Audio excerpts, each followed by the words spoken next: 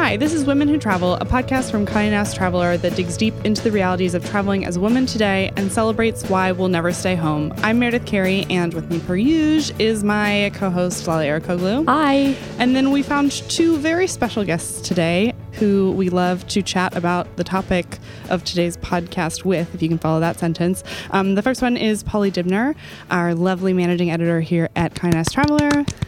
Thanks, Mayor. I got an applause. We've truly never had that happen before. It feels like a momentous occasion. And also joining us is Jen Dilling-Martin, the associate publisher at Riverhead, who is here because today we're talking about books, specifically beach reads, and all of like the weird feelings and good feelings that come along with that term. And shame. Exactly. I think that needless shame. Right. I think that this came out of us talking about when we were putting together our list of beach reads for the website, which you can find online now. Plug, plug, plug. I think your first thought, which is the wrong thought, is like fluff, right? Totally. Am I the only one? Which also translates to female. Right. I think like this term, like lady, like chick lit, that sort of thing gets thrown unnecessarily under this umbrella, whereas you have these like lists of books to read this summer that are a mix of like very highbrow, interesting, mostly male written books. And then you have like, ooh, best beach reads. Let's read, these quote unquote like little fun looks into ladies' lives. And then like we'll move on to the serious stuff when we get back to our real lives. And I think that's like such a misnomer. Well, it was interesting because I actually saw CNN today had a piece that was The most unlikely summer I reads. saw that one. And it was sort of Good list, by the way. It was a great list, and the whole way that they kind of framed it was that, in a time of political turmoil or stress when maybe you're taking in a lot of the news cycle and you want to escape from it, but at the same time it might feel wrong to read something that you discern as fluff. And so they presented all these different novels, Yeah. nonfiction. Yeah, it was a definite mix of like nonfiction and novels. But serious books. I saw that list too. Yeah, very but heavy. definite heavy.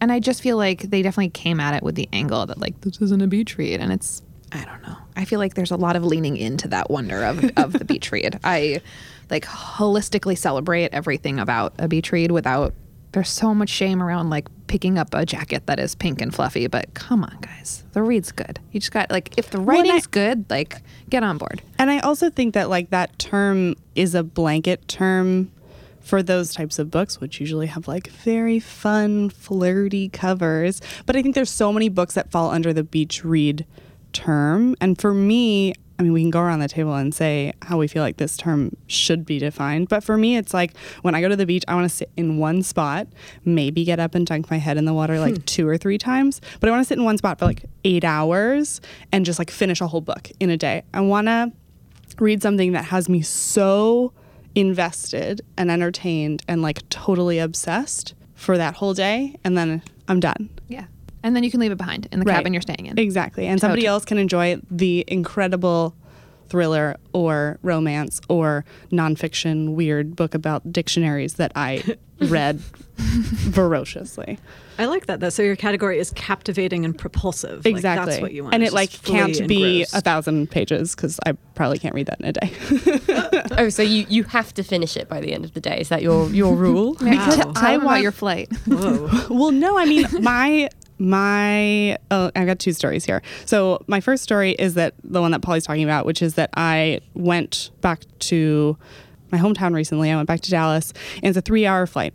I was reading The Favorite Sister by Jessica Knoll, which is freaking incredible. And I started it when I got past security. So that's like a good 5 hours. And I'm a very fast reader, my Achilles heel and my biggest blessing. And I'm reading. I mean, the whole plane. I like didn't look at the TV. I didn't do anything else. I just read.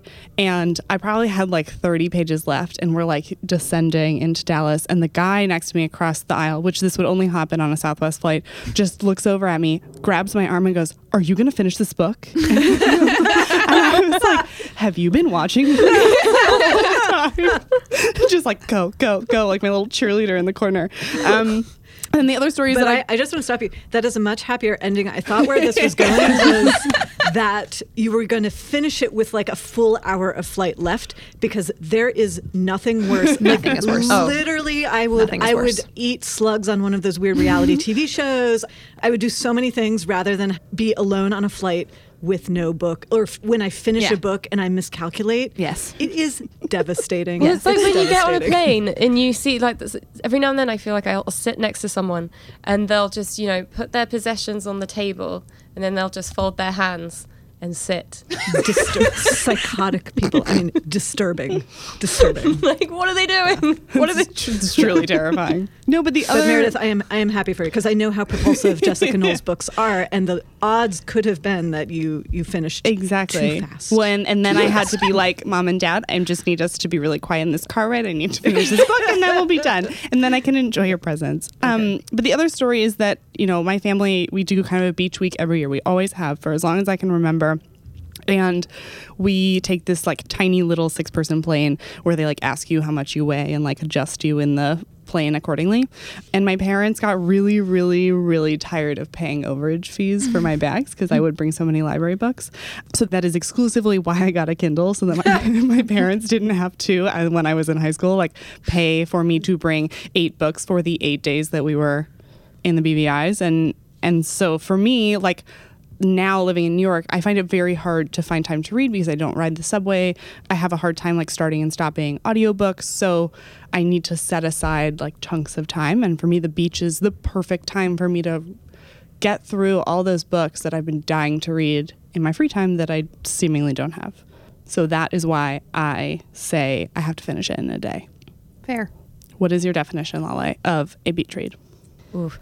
Okay, so my beach read is like literally anything, as long as it keeps my attention for very, very extended periods of time, which for me is usually like a novel that I cannot put down. Because I think that, you know, we all live in the city, and, you know, the majority of people don't live by a beautiful beach. When you go to a beach, it is an escape. It is an escape from your normal life. And that for me is what reading fiction is. And it's to go into another world and experience this whole other place and these different people. And so I just want a book that takes me there. And last summer, I got a lot of grief from the people I was with for deciding that my beach read was A Place of Greater Safety by Hilary Mantel, which is 900 pages on the French Revolution. Choice. Oh my God, it was the best. I was on the beach in New Jersey for the weekend, and like everyone else was playing some dumb game called Can Jam. And I just sat on a towel and read that book, and it was... Did it make you happy? It made me so happy. It made me cry. Fair enough. It made me so happy. And that it is, regardless of where I'm going, whether it's like New Jersey or Costa Rica, I get so excited about my reading time. Like, it is such a huge component, to the point where I think I become quite tyrannical on my beach days, because people want to like go do something, and I'm like, no. I need to sit on this bed. Oh yeah, I lost 2 hours. friends once.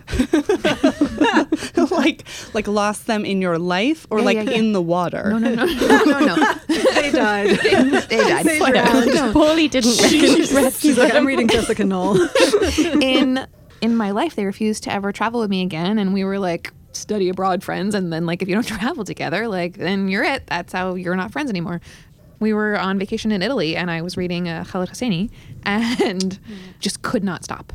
And they would try to talk to me, and I was like, I feel like you've miscalculated who you brought on this trip. Like, I'm not here to be interrupted. Like, I'm not talking to you. But for me, it's like, I don't have to finish it in a day. And it like, as long as it is like deeply satisfying. And there's so much noise. The beach and beach read feels like a bit of a misnomer, because it's like your vacation read, what you're reading when you're away or traveling or outside of your life. As long as I can go in and be totally enraptured, that is all I need. And then it's just so satisfying to be able to have everything and all of that noise fade away. If I can come back to it over 4 days, like, super. But No, totally. I mean, I feel like beach, lake, plane read situation is all the same category, and then like Grand Tour of Europe. The travel reading is a different thing. Right, because I'm I not think gonna that read gets so interrupted when you're like on a trip. Yeah. But when you're going somewhere where you're going to just basically, for all intents and purposes, sit. Yeah, totally. I think that there's something really special about that time. Jen, how about you? I have always felt perplexed by the idea that people want something really easy and light as a beach read or as a summer vacation read, because sort of what all of you guys are pointing to, this is actually the most focused, uninterrupted time I ever get to read. So I go really the opposite road. I pick the biggest, thumpiest, most complex, daunting books, and I save them for my vacations, which is maybe a little perverse of me, but it's like, when else will I have the time to like sit and really focus? And the only time I went maybe like too far in this direction, and my friends all did try to warn me, and I was like, don't, no, I know what I'm doing, was the summer I brought A Little Life on vacation, which if you guys, for anyone who doesn't know, this is like not only a giant thumper of a book, it is one of the darkest books in the history of books. But the first 60 pages don't lead you to believe that. No. I mean, but I knew it was dark, and everyone. I mean, every dark theme. Think of a dark theme in your mind right now. It's in this book, and everyone was like, "Jen, it's so dark. It's so dark. Don't do that to your vacation. Don't do that to your vacation." It's and I was truly like, a bummer. "I love dark. I love dark." And then cut to me on the beach in Colombia, like sobbing hysterically, and then I literally threw the book. She does a thing 2/3 of the way through to a really wonderful character that was so horrible of her. Yes, Hanya, it was terrible of you to do. And I literally threw it from my hammock across the sand. I was so furious at her for having done it to this character. And I was like, okay, everyone was right. I went a little too far with my commitment to like dark, heavy books on my vacation. So That one is a doozy. Hanya is a Traveler alum, and that book is beloved in the office, but man alive, will it do you maybe in? not for the beach. No, maybe. not I don't know when perhaps it's a vacation read. Maybe like winter alone in a cabin, sobbing with a bottle of wine. I don't know. I read it during the winter, like over Christmas, and that also Also was bad. Also bad. Never a good time I to did read not this feel novel, everybody. festive. I'd be interested to know, actually, Jen, when you're at Riverhead, do you talk about beach reads as a genre at all? Is that something that even like comes up when you're talking about your what you're publishing that summer or that spring? Like, do We you guys definitely care? talk about summer reading. Yeah, because it's a great time for fiction in particular. Like fiction shopping really goes up starting in late May, and airports and bookstores have great displays, and so we want our book front and center. We did a kind of wicked thing this summer, though, I will say, because starting last summer, we were feeling like the dark national mood that is upon all of us, and we were looking at the books we wanted to publish the following summer and what the jackets should look like, and we were all in such, I think, a dark, bitter headspace that we scheduled a pretty dark, intense, although delicious and delightful book by Lauren Groff called Florida.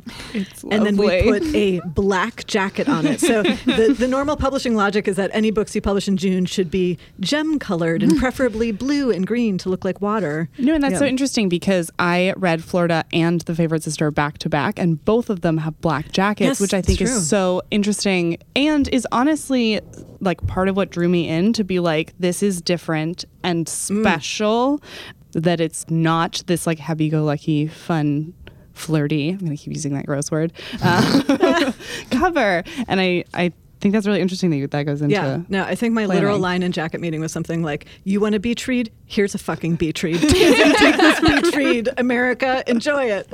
There aren't even going to be beaches in 20 years at this rate. They're all eroding.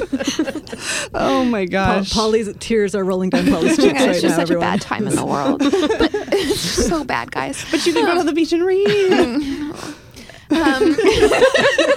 Yeah, okay. What I loved about the Florida jacket was that it was actually terrifying. You want to pick it up, and it's like in the way that like Safari smells a little scary, like, and it's so sexy. It was so dark, and it was this like stalking tiger, and you just like are a little afraid of what it means as inside, but you have to pick it up to find out. I am a huge Lauren Groff fan. One way to call me a booster. I cornered her at a party one time, and it was a really great experience. And Florida She's brilliant. is, oh my God, she's just this so is brilliant. her best book yet, even, and it's so good. It's so good. It is so good. If you haven't read it yet, I haven't read it yet. you have to read it. It is absolutely the book I'm recommending to people to pick up for the summer, mostly because people aren't as speedy readers as you are, Meredith, and it is short stories. And so they're incredibly captivating short stories. And you can get in like in between an hour like of swim sessions. Is that what they're called? And get a whole story done, and I find it has that satisfying thing. It is definitely not a typical beach read. And I think if you're someone who's active and doesn't want to just sit on their ass like I do, it provides that exact same thing where it's like you could, go for a walk in the morning, come back, finish a chapter, go out to the beach, snorkel for an hour, eat lunch, finish another short story. And I think that each of them like so perfectly encapsulate different parts of the weirdness and wildness that is this great state of Florida. So steamy. It's such a weird book. It's so it's good. a steamy, sexy book. So steamy. Dark, sexy. Yeah. Man, it's so good, guys. Yeah. And we were talking earlier, Jen, it's just such a personal book. It's like, even though everything is fictitious, it's like some of the stories feel so real because like from her jacket bio that she's moved to Florida and she has 2 kids. And it's just, it all feels like she's writing about a thing she knows and you are experiencing this thing through her skin. And I like not even through, it's like definitely through her skin because her writing is so fluid and tactile and you definitely can feel how hot Florida is through her prose. And it's, you gotta pick it up. It's so good. Oh my God, it's so good. Well said. Thank you. So now that we're talking about something, dark and steamy, I feel like we should talk about this story that Lale has printed out in front of her. I have many pages, which I'm not going to recite. It's quite old. It's from 2012, and it is a piece by another Riverhead author, Meg Wolitzer, about sort of how there's one rule for male authors and another for female authors, and how often you'll sort of stumble across, whether it's in bookstores or on Amazon, a sort of women's fiction section, which will have everyone from someone like Lauren Groff to Jane Austen to Toni Morrison somehow just jumbled together under this one loose umbrella. Danielle Steele and... yes, exactly. And then like Jonathan Franzen and Jeffrey Eugenides and authors like that are just under fiction. And I think that, the beach read also really... is sort of, I think, a curse on gendered. female. It's very, very gendered. gendered. And I think a lot of that is the book jacket design. I don't know if people would agree with me. And I'm a snob. I'm a real book snob. And like I was on holiday with a friend recently and she turned to me and was like, do you ever just read like bad books? And I was like, yeah. What do you define? But it's a real pet peeve of mine, and I think also you have anything that's sort of family or suburbia, which Meg brings up in this piece, kind of then also becomes like a beach read or something that like women would want to read but men wouldn't want to read. And I was just wondering if people agreed with me. Am I going crazy? No, am I totally, fixating? Like, lady fiction is such a pet peeve of mine. It's like absolutely ridiculous. Every now and then I'll be reading something and Owen will go over, my fiance, and he'll be like, what, like, he'll ask a question about it and then be super dismissive, which is not his style at all. And I'm like, no, you would definitely like this thing. You just have to get on board. And like, you don't have to cover it with a paper bag. Like, no one's gonna be mad at you. It just like, it doesn't affect your masculinity. It would like good fiction. It's just good fiction. Well, and she has this anecdote in here about how she was at, first she describes sort of bringing up the question of women's fiction is not unlike mentioning the national debt at a dinner party. Now, like, this was written at a time when the national debt was the worst thing you could bring up at a dinner party. Yeah, exactly. She would update that. I'm sure she'd love me to like do a quick edit on think that. of a few things that happened this week that would be worse. But she also has this anecdote about talking to a man at a dinner party who asks what she writes about, and she sort of gives some quite general themes and topics around like family and sex and marriages, and his response is, oh, my wife likes reading that stuff. Let me get her. And then totally bounced. Yeah. Oh God. One Meg goes to a lot of dinner parties, but no, I think it's something that has come up in an actual beach read that I read a couple summers ago. Anne Helen Peterson, who is a culture reporter at BuzzFeed, wrote a book called Too Fat, Too Slutty, Too Loud, which just has different chapters about different women who are too much of whatever it is in their industry. Melissa McCarthy is in it, Serena Williams, and then Jennifer Weiner has a whole chapter kind of about the same thing, which is that books about women are not just women's books. And I think that's such an important thing And we've had coworkers in the past who have decided, I'm only going to read books written by female authors. And you find that those books apply to everyone, just like any other book applies to most people.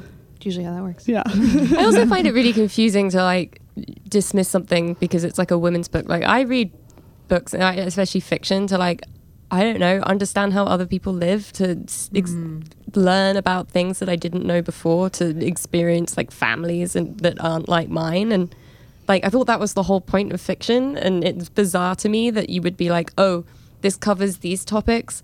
Well, my gender's not that interested in it, or it doesn't affect me, so I'm not going to read about it. Which I think like is the antithesis of reading for travel too, which is the point of reading about where you're going is to get a glimpse into what you're going to see that you don't see on your day-to-day life experience.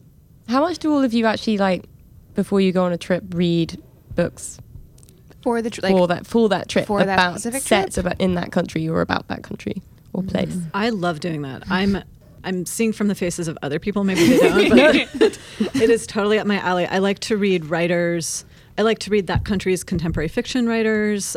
I also love reading the travel journals of other people who visited that place 100 or 200 years ago, because I'm fascinated by their perspective of what it looked like then and what are the things that are continuous to today versus what might have changed. And so I do a lot of digging through old, like, classic travel journals when I'm going to a place for the first time. And you're going on a crazy trip soon, right? I am, although this is really, I don't know what kind of travel journals will be relevant to I this. really want to know what you're reading for this. I have a huge appetite for icy landscapes. I did get to live on Antarctica for a little bit a few years ago. At the end of August, I'm going to, actually because of an Antarctica person, so it does tie together, but I'm going to 9 days of mountaineering school that is all up in the snow of the Cascades. So you hike into the snow line of Mount Baker and spend 6 days in the snow learning crevasse rescue and roping and ice axe techniques. You try a summit of Mount Baker, and then you also spend 3 days trying to summit Mount Rainier, which is a technical summit, which means you have to be roped to people. There's a lot of crevasses. You need like these giant crampons, saber-tooth crampons, and yeah. Are you reading anything to prepare yourself? You know, I'm the book which is assigned to us is a mountaineering handbook, and I am reading it. Although every time I read it, I get so anxious I want to vomit. There was a particular drawing this past weekend that made me put it down, and I was like, I need to come back to this later. Of two people roped together walking a very high ridge line, and it explained that if the person ahead of you, if you see them fall off one side, fall the other way, what you have to do is immediately jump off the other side of the cliff, so that then your weight is straddling the ridge. And they literally diagram it in this, like, so it's your responsibility if you see your partner slip one way, jump the opposite way as fast as you can.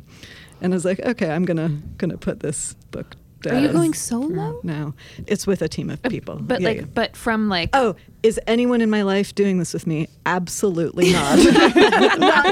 I tried. I really did try hard to interest people in doing this with me, and no one. The book didn't sell them on the trip. No one was as dumb as I was. Is there any fiction that's getting you excited about this thing? Like, this isn't like a Cheryl Strayed, because she was like solo the whole time. Yeah, totally. And also like in a desert, and well, Sure. She was in the mountains. No, She was in the wait. mountains. Okay. Yeah. Okay. I will read say it. I have an endless appetite for like wilderness adventure, both fiction and memoir. I could read that stuff for eternity. So my favorite books are both fiction and nonfiction, but set in Antarctica and just the perils and travails of life down there. Those I still can read all the time. Speaking of Antarctica and beach reads, did you read Where'd You Go, Bernadette?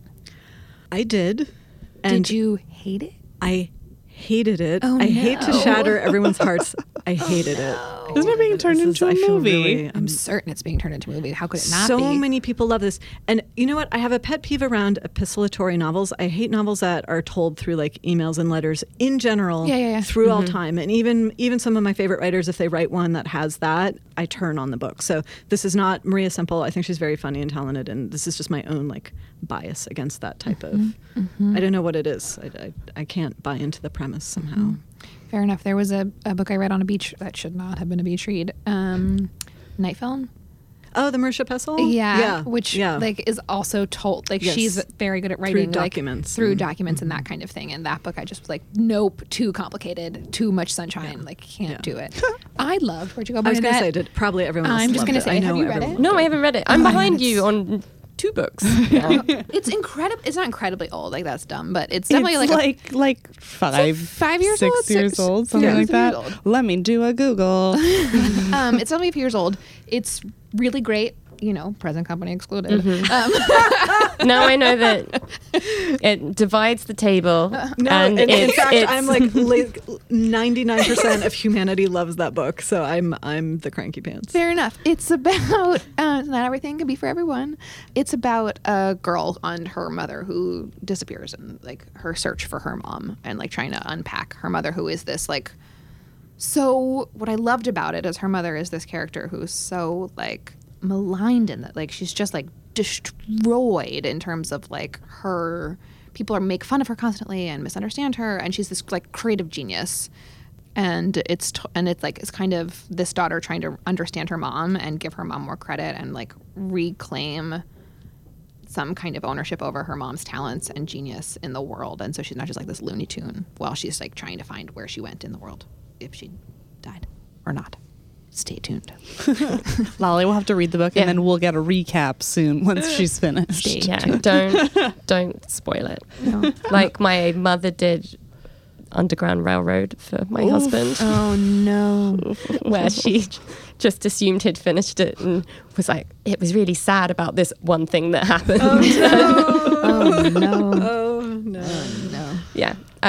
She was on notice. But one thing I was actually just talking about families and led me to think about like sort of family holidays and growing up. And I was definitely a kid that had like my nose in a book. And I was wondering if there were like any books as a kid or as a teenager you really remembered just being sucked Forever into. by Judy Blume, Forever by Judy Blume, Forever by Judy Blume. It was like a sexual awakening. It was like, oh my God, Judy Blume. I remember like being on a beach in Cape Cod and being like, am I allowed to read this? And I like couldn't put it down, but it was a Judy Blume book, and Lord knows she was allowed for like kids, and I just was like, I feel like they slipped in the wrong thing. It was great. Did you read it? Yeah, I read like every Judy Blume book. Summer Sisters. Just me. It's okay. So good. Judy Blume was like for me an author when I was little. Oh, she was very formative. So formative and like just a little illicit, but so captivating. And so smart. Just so smart. See, I know this is going to, and I'm going to take back what I was just about to say.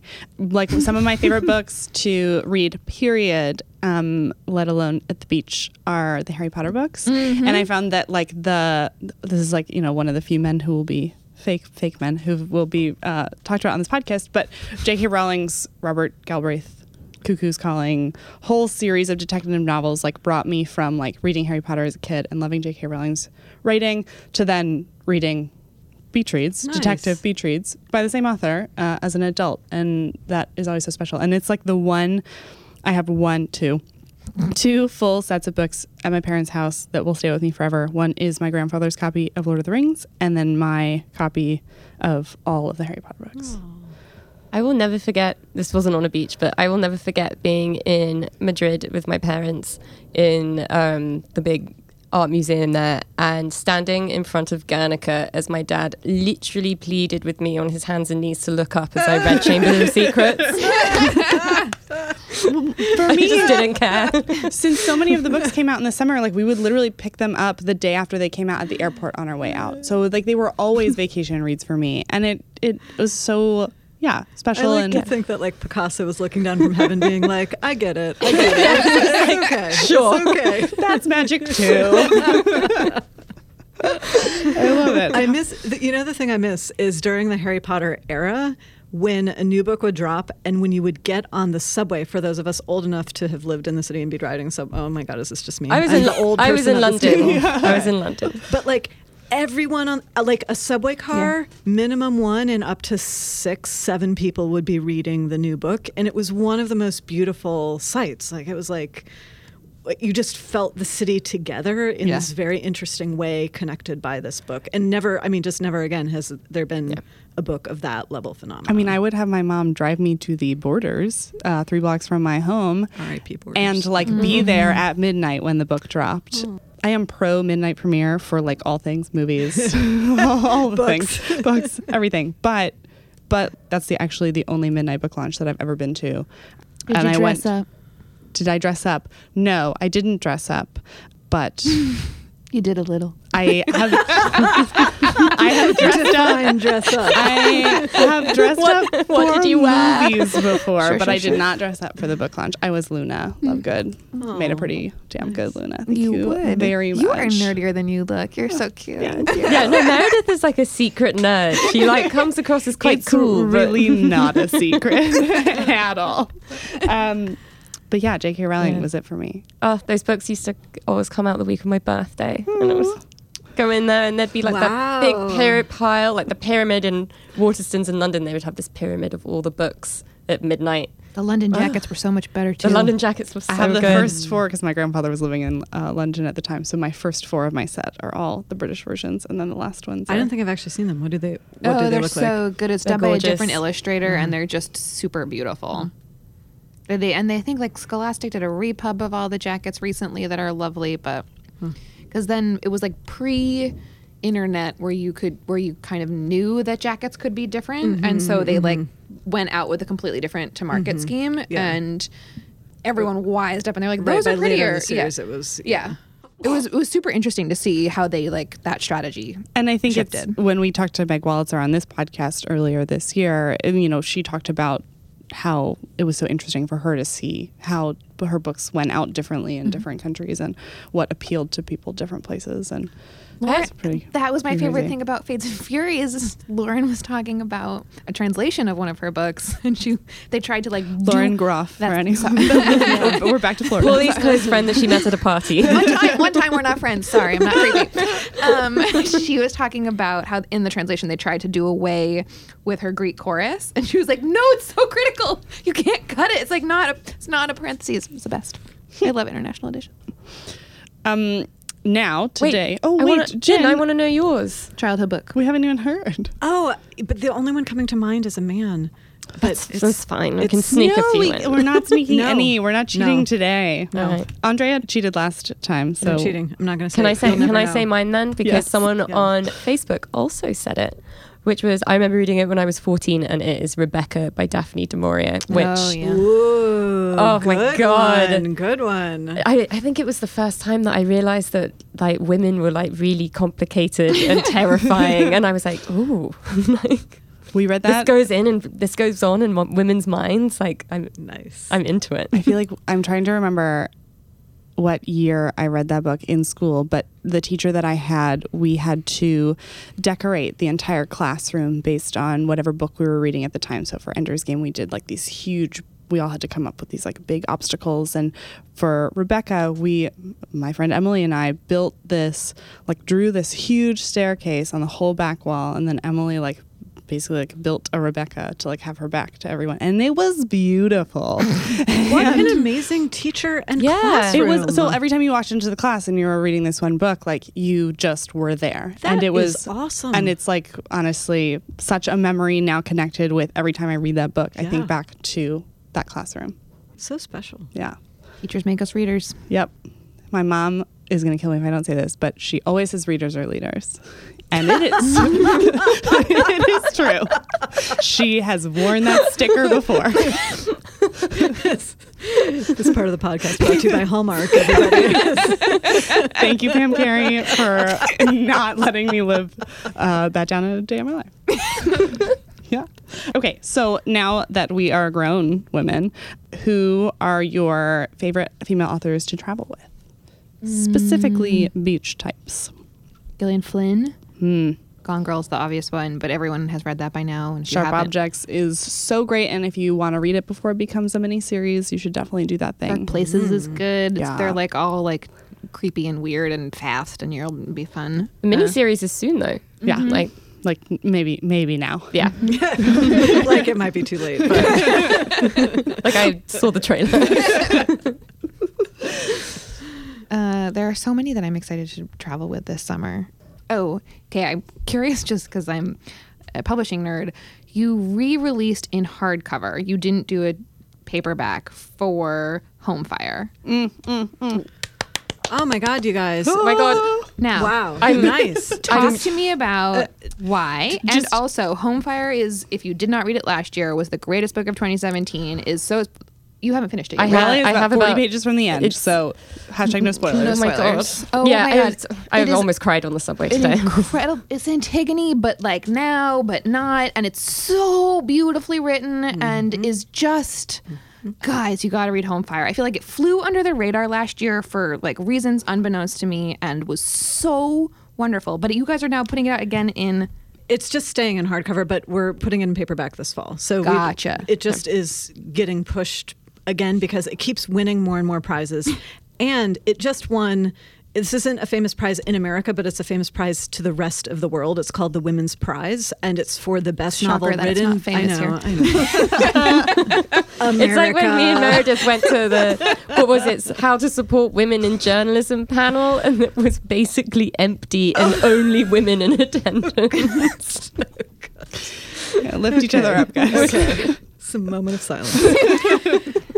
No, so there's a prize for the best novel written by a woman anywhere in the world, and it won it this year, which is incredible. But it had won about 7 other prizes leading up to that. The writer's Kamala Shamsi. She's Pakistani, living in London now, and it's about 2 sisters, and they come out of a more traditional Muslim family in London, although they themselves have become a little more secular in their leanings, and it becomes a love triangle, and it's very sexy, very personal about sisters, but also then political in a very relevant way to today's age.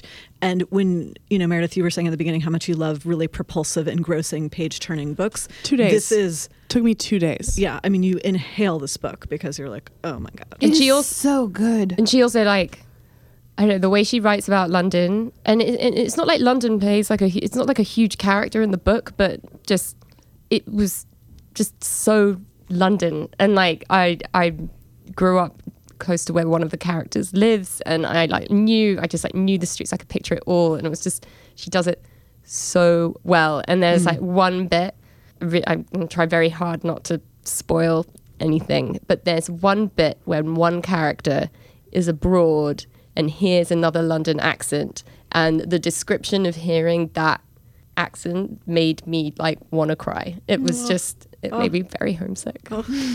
It has, I think, the single most shocking ending, and literally ending, last paragraph of any book we have ever published. And the editor, our editorial director, Becky Salatin, who's incredible, she's just this like unbelievable talent. She was joking that the summer when she posted the manuscript to the server, internal server at Riverhead Books, which meant, people could start to read it, art, production, sales, she would know someone had reached the ending because they would stagger into her office first thing in the morning with an open jaw, and then they would be unable to speak words. And she would be like, oh, you just finished Homefire. And she said it happened about 7 times where she was like, they would walk in and just be like, so good. And she'd know. It's also so interesting because I feel like when I started reading it, I was thought it was something totally different. I was like, I'm really enjoying this, but I can't figure out what it's about. Yeah. And then there's just like, suddenly it just takes this like curveball and everything. Yeah. Oh, it's spectacular. So yeah, I finished that one, but you gotta pick that one up to travel with this summer. It's it's great. Truly a favorite. It's really great. I haven't had a favorite since Celeste Ng's Everything I Never Told You, and this is my new one that I do a thing where I pick a book and I'm like, this is my book that I'm telling people to read, and it was Fates and Furies, and it was Celeste, and before that it was a male author that I won't talk about because it's not allowed, which I still recommend. You can like Instagram DM Polly for that information. I'm getting too sympathetic. I keep on being like, oh, I feel bad for him. And it's my new book is Homefire. It's like the book I'll tell people to read. It's truly incredible. And then there are some other classics, but I've talked a lot. So what about you? What are you reading this summer? The book that I've just started and I'm really into, it's funny, it's sort of like Homefire. It was kind of a sleeper in hardcover. It now just came out in paperback and is a #1 New York Times bestseller for 2 weeks in a row, which is crazy. And it's this book called Eleanor Oliphant is Completely Fine.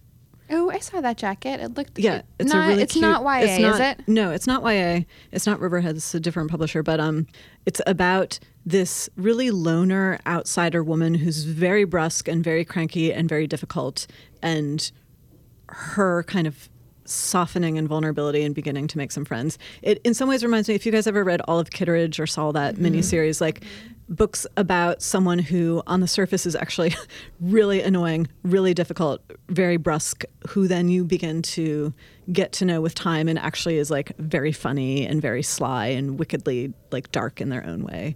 And it has that great, you know, as you sink into Eleanor's character, you start to really, really just enjoy her so much. So that's for people who prefer paperbacks. That would be like my summer paperback pick. Interesting thought. Do you have travel thoughts on paperback versus hardcover? Like, do you not travel with a hardcover?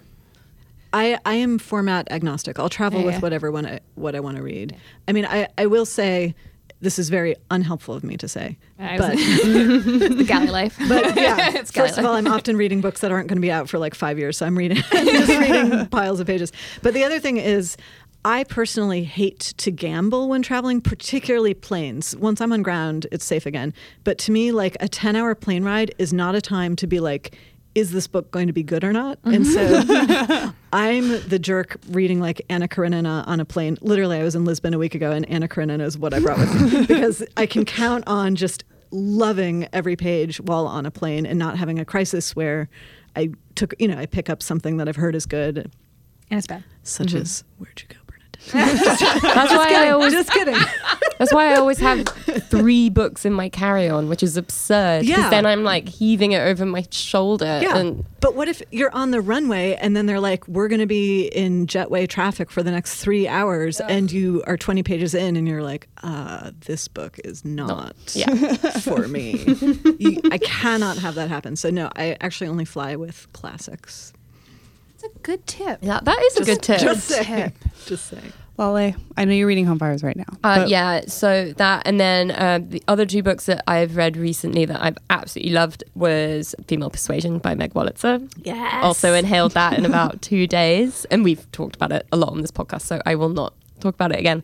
And then, because I was obsessed with it. And then also Pachinko by Min Jin Lee. So good. So good.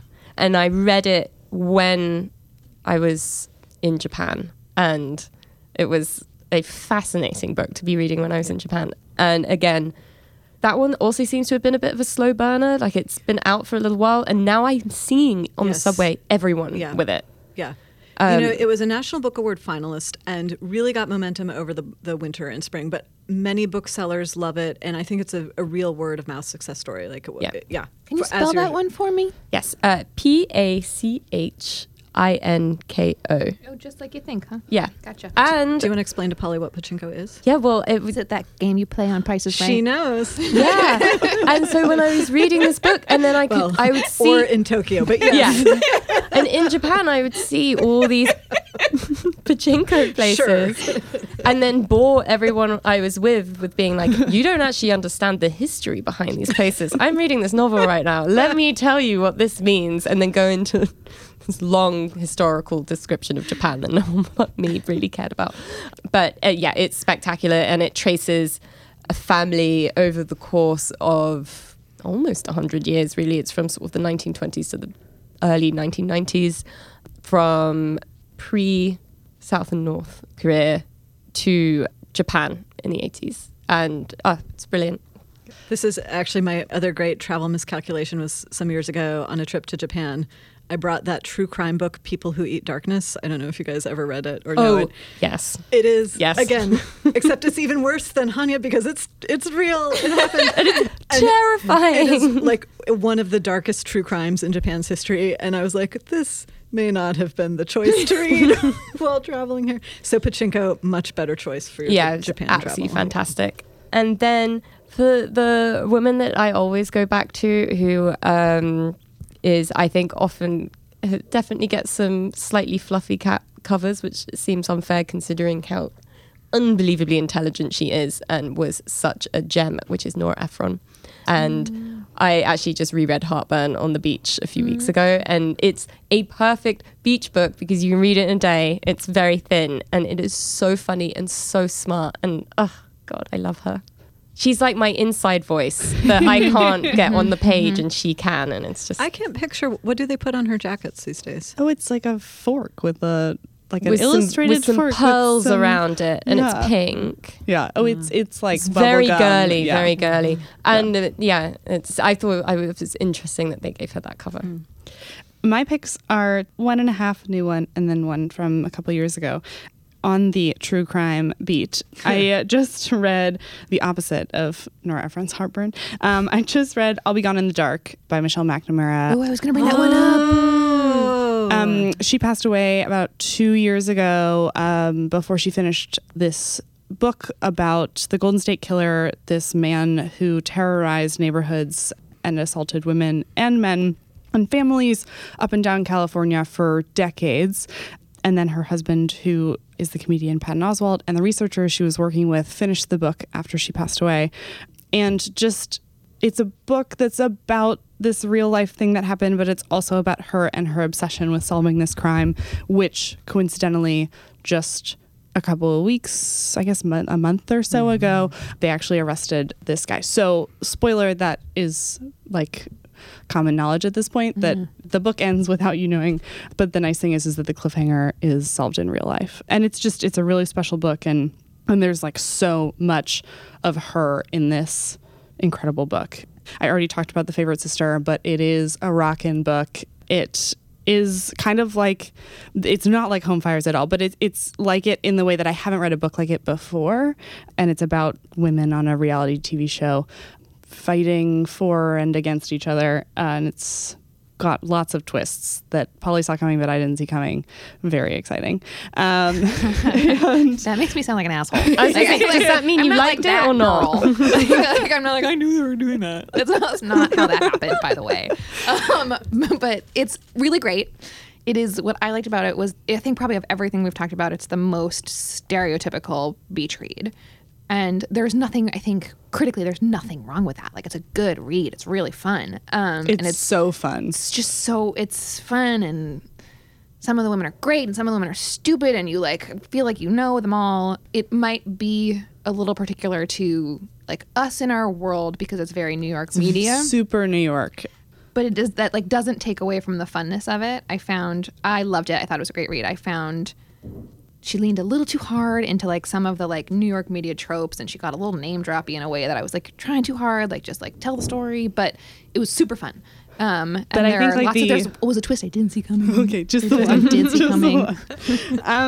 Okay, and then my last book is like the complete opposite of everything I have mentioned before, which is that book about dictionaries that I was talking about earlier. That was real? It is a real book. I did want to ask you. I really thought you were joking. No, it is honestly one of my favorite books. It's called Word by Word, and it's written by Corey Stamper, which you should follow her on Twitter if you don't, because she's hilarious. She works at Merriam-Webster, and she's a lexicographer, and she talks all about, in hilarious terms, kind of what it takes to be a word in the dictionary.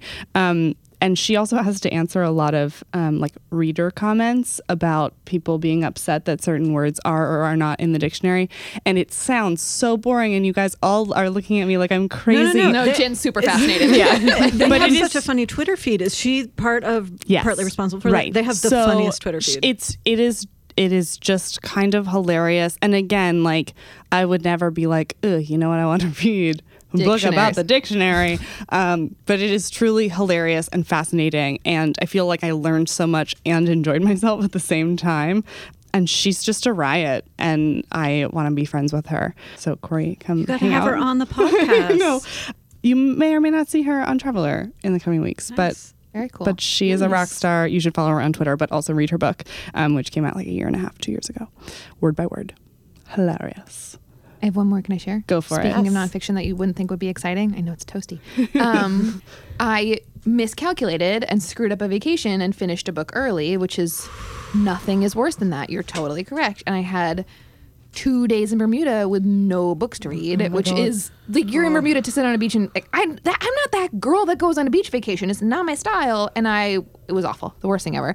And I stole a book from Owen's bag that he brought with him just because I was desperate, called Grunt, Mary Roach's book. And so Mary Roach does like really incredible nonfiction, and this one was all about the like military gear and things that are needed for people in the military, and all about like there was an entire chapter dedicated to how fabrics are made to be the most heat resistant but light and waterproof, and it is such a fascinating read. She tells those stories so incredibly well. It's funny, and like you feel like you have taken away so much and know how much it goes into that spending. When you look at a government budget and you're like, that feels like a huge number. It still is a huge number, like that should come down, but there is a lot more information, and it was totally enthralling, and it definitely solved the problem, and I was not expecting it to. Oh, I have one more, and then we actually should end this because this is how talking about books goes. You just it's past 6, so they've actually turned the AC off, so that's why it's so warm. That's why I got hot. But nonfiction again, and actually goes against the not reading a diary entry type style thing, which is Tina Brown's Vanity Fair Diaries. Oh, so good. Which I read over the winter, but I think would be just so much fun to read on a beach holiday. You can sort of dip in and out of it and just be in this gloriously gossipy, ridiculous 80s New York Condé Nast world, which is so entertaining, so different from our lives now. Do you think it's entertaining for people who don't work here too? I think it is. I think it is only because before I worked here, I was as fascinated by that world, probably more than I am now that I work in it, is my belief. And it's just so gossipy. It's so gossipy and good. So many celebrities, and just the way she writes these scenes, and like the observations she makes about these very, very well-known people is just hilarious. The diaries start when she's like 29, 30, and she gets this sort of insane job, and sort of through it traces, I think, like the decision she's making as a 30-year-old woman and her marriage and having children, and like I found that really interesting as well. I just thought I loved it. Amazing. Well, let's put a cap there. If people have more questions about the books they should read, or just want to follow what you're reading, or just you in general, where could people find you on the internet, Jen? Oh, I'm on the Twitter most publicly, and they're welcome to find me there and tweet at me. I love giving book recommendations, in fact. And what's your account name? Jin. but with 4 N's, so it's really like Jin. So JYNNNE. No. JYNNNNE. Perfect. Maybe that's. I bet it felt clever when you did it. It didn't. It was out of necessity. And let me say to whoever has jin@gmail.com with just 2 N's, I'm mad. I'm more famous than you are, and I want it. I bet we could buy that from them. Let's get it back. Yeah, I would really like it. But no, my Gmail, my Instagram, my Twitter, all of them have some number of N's, but it's different numbers, which sometimes I lose track of, like which thing has what number of N's. Okay, Twitter, Jin, 4 N's. But definitely 4 N's on Twitter. Holly, how about you? I am most publicly on Instagram. It's going to be annoying, so get excited. It's at Matin au Sol, which is MATINAUXSAULES. Again, I'm coming off way more pretentious than I am. It's my favorite painting name, but whatever. I always wondered what that was from. It's my favorite painting, which doesn't help the pretension problem. Let's be real. But whatever. I was young. And I was reading Harry Potter in front of the painting. And I actually have a hashtag book club party of 1 because I used to run a book club at a different publication, and now I just have a book club party of 1. That is where I put all of my favorite reads up on the social. Perfect. Lale, you are at Lale Hannah on Instagram. And I'm at Oh Hey There Mare. You can see Polly and my and other Traveler editors' picks for best beach reads and best books to read this summer on cntraveler.com. And you can follow everything that we are doing at CN Traveler on all of the social medias, and Condé Nast Traveler on Facebook. We would love for you guys to review the podcast on iTunes, and then also let us know whether it's over Instagram DM or in the Facebook Women Who Travel Facebook group, what you guys want to hear from us going forward. We're planning out the rest of the year and always want to have your guys' opinion and involved. And if you want a book club. Yeah. Oh, yeah. Definitely. Ping us a lot if you want a book club, and we'll, make that decision based on how. Let's make Paulie's book club not a party of one. Exactly. I would like pals. Amazing. Have a great week.